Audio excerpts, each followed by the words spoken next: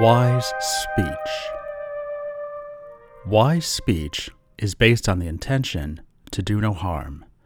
We've all used speech in a manner that may create harm, lying to keep others from knowing what's really going on, gossiping with the intention of putting someone down, or satisfying our desire to be recognized, stealing time and attention by chattering on, or trying to convince others to meet our own needs at the expense of their own. Wise speech includes all the ways we use our voices, including in writing and online. The most basic foundation of wise speech is honesty or truthfulness. Dishonesty is not just outright lies. It can also take the form of exaggeration, minimizing, or omitting, all with the intention of presenting a false picture or distorting what something actually is. It can take the form of white lies to avoid embarrassment or exposure, half-truths to keep from being caught, or seemingly harmless things said at the expense of others. We may say more than we really know to be true in the hopes of appearing smarter or more confident in our position or feeling. Sometimes we say something before we know the truth. Dishonesty has to do with our intention in speech. Are we motivated by greed, fear, or confusion? Or are we motivated by a sincere desire to express what's true, what's useful, what's kind, and what's timely? Wise speech means we speak with the intention of not causing harm and of fostering safety and security in our community. In active addiction, we develop the habit of dishonesty. We lie to cover up or mislead others about the nature and extent of our using and behavior.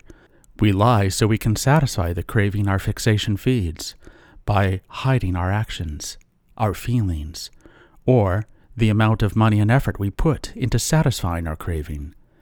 Many of us lie just for the sake of lying, because the truth represents a reality we can't tolerate. We get trapped by our secrets, and for many of us, having a double life becomes an addiction all its own. This is why honesty is foundational to recovery. Dishonesty is one of the habits that allow our addictive behaviors to flourish. As a result, recovery needs to start with an honest appraisal of exactly what lies we told and what dishonesty we spread during our addictive behavior. The Buddha provided some guidelines for wise speech in addition to truthfulness. He said to avoid slander and gossip, recognizing that such unwise speech causes conflict and makes the community less safe. So when we talk about others, we can ask ourselves, what's our intention? Is it to cause division or exclusion? Is it to cause shame or embarrassment in someone else? Or to somehow make ourselves look better at somebody else's expense? Is it possible to talk about other people with the intention of kindness, generosity, and compassion, to seek understanding or support for another? Gossip and slander don't do this, and instead cause harm. Similarly, idle chatter and saying things just to be heard or recognized, or to take up time when we're uncomfortable, can lead people to dismiss or ignore us, and may create impatience and intolerance in a community. Wise speech also involves the tone we use when we talk. If we express ourselves in harsh, angry, or abusive ways, we may not be heard, even if we're being truthful. Speaking gently with the intention of kindness fosters a community of friendliness and safety. It may sound like wise speech is primarily about discerning when not to speak, but this isn't always the case. Many of us grew up in families where it wasn't safe to talk openly about our thoughts and feelings. Some, because of certain experiences or cultural conditioning, have been taught that we don't have permission to use our voices. For many of us, practicing wise speech may mean learning how to use our voices that have been silenced, how to wisely communicate the needs and boundaries we've gotten used to keeping hidden. Many of us, in an effort to be liked or for fear of rocking the boat, have favored being nice over being honest and true to ourselves. But wise speech teaches us that speaking up, even when it's hard, is sometimes the wise choice, and that speech is never truly kind if we cause harm to ourselves. A final part of wise speech is careful listening. We must listen with compassion, understanding, and receptivity. It can be really helpful to observe how much of the time we spend listening to someone else is actually spent judging them or planning what we're going to say in response. Deep listening, without selfishness or an agenda, is an act of generosity that lets us build true connection. Questions for inquiry of wise speech. Have you caused harm with your speech? How? Have you been dishonest or harsh in your communication? When? And in what specific ways? Do you use speech now to hurt or control people, to present a false idea or image of yourself or of reality, to demand attention, or to relieve the discomfort of silence? Detail specific instances in which you use speech to mislead, misdirect, or distract. Are you careful to avoid causing harm with your speech?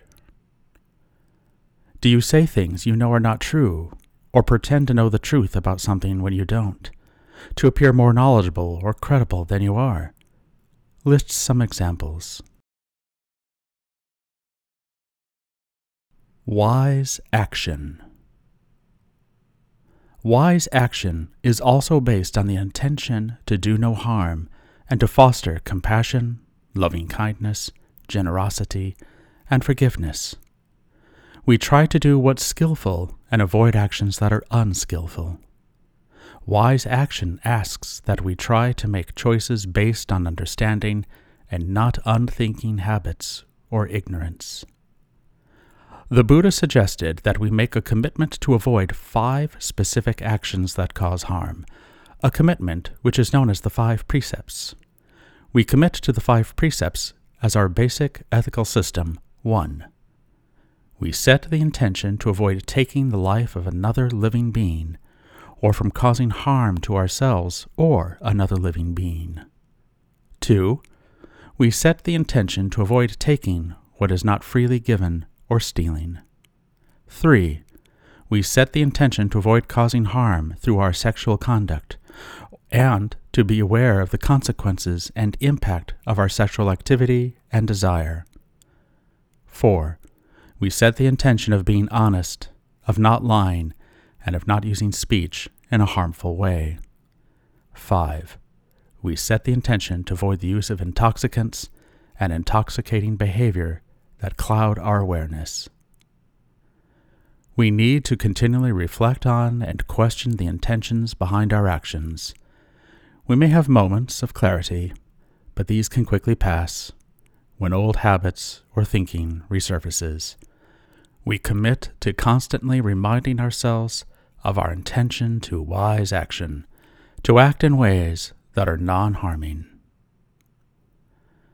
Questions for inquiry of wise action. Have you acted in a way that was unskillful or that created suffering? How? During those times you were unskillful or created suffering, how would it have changed the outcome if you had acted out of compassion, kindness, generosity, and forgiveness? Would you now have a different emotional or mental response to your past actions if you had acted with these principles in mind? First precept. Have you caused harm? How? Allow for a broad understanding of harm, including physical, emotional, mental, and karmic harm, as well as financial, legal, moral, or other forms of harm. Even if you can't point to specific harms that you have caused, have you acted in a way that purposely avoided being aware of the possibility of harm? Second precept. People take in many ways. We take goods or material possessions. We take time and energy. We take care and recognition. With this broad understanding of taking, have you taken what has not been freely given? How? What are specific examples or patterns where this has been true for you? Third precept. Have you behaved irresponsibly, selfishly, or without full consent and awareness from yourself or partners in your sexual conduct? How? Reviewing your sexual partners or activities, have you been fully aware in each instance of other existing relationships, prior or current mental or emotional conditions of yourself and your partner or partners, and your own intentions in becoming sexually involved? How or how not? Has your sexual activity, both by yourself and with others, been based on non-harmful intentions? Have you entered into each sexual activity with awareness and understanding? How or how not? Fourth precept. Have you been dishonest? How? What patterns did your dishonesty take? Did you act or speak dishonestly to deny or misrepresent the truth about your own behavior or status? Were there particular situations in which your dishonesty was particularly present, for instance, when dealing with your addictive behaviors, in job or professional settings, among friends, with family? Investigate the source of the dishonesty in each setting. Was it based on greed, confusion, fear, denial? Why were you lying? Fifth precept. Have you used intoxicants or other behaviors that cloud your ability to see clearly? What substances and behaviors have you become reliant on to change or cloud your awareness?